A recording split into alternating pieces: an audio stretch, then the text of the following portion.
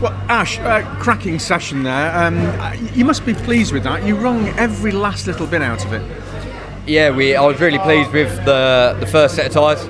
Obviously we sat sort of P5 at that point, but I knew there was a little bit in the car. We had a bit of an understeer balance, so we made a couple of changes in the stop between the two sets, and yeah, it was hooked up for that last set. A little bit left on the table still. There's still a 10th in the lap, but I'm over the moon with that one. It was fascinating to watch because Stephen Jelly and Colin went out. Obviously, Steve was getting a tow, giving a tow to Colin, and you and Aidan obviously worked together.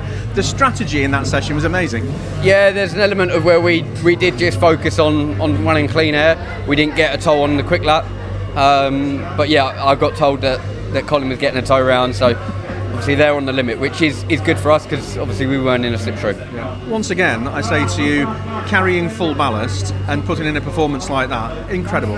Yeah, I'll be honest, that was probably one of my best qualifying laps. I love this place, and out the back, to be set in a purple sector with the weight, the car was so dialed in. Just struggled a little bit on the Indy, but no, it was good. And just from a bragging rights perspective in terms of the championship, you are starting ahead of Colin tomorrow, which doesn't do any harm, does it?